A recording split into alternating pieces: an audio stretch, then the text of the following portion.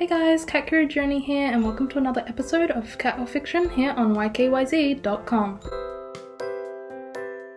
Hello guys, Journey here, an episode today on the canine unit, being the police dogs that you might see out and about doing drug searches, drug sniffing, or even cadaver dogs searching for the presence of human remains. Somebody mentioned to me last week that they thought that this was animal abuse.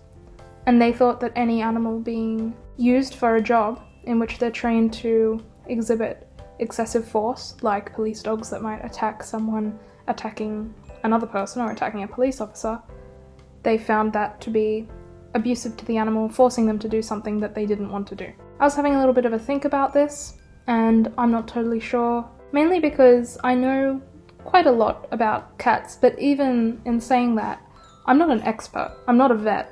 I'm not an animal behavioural scientist, so it's impossible for me to get into the head of an animal.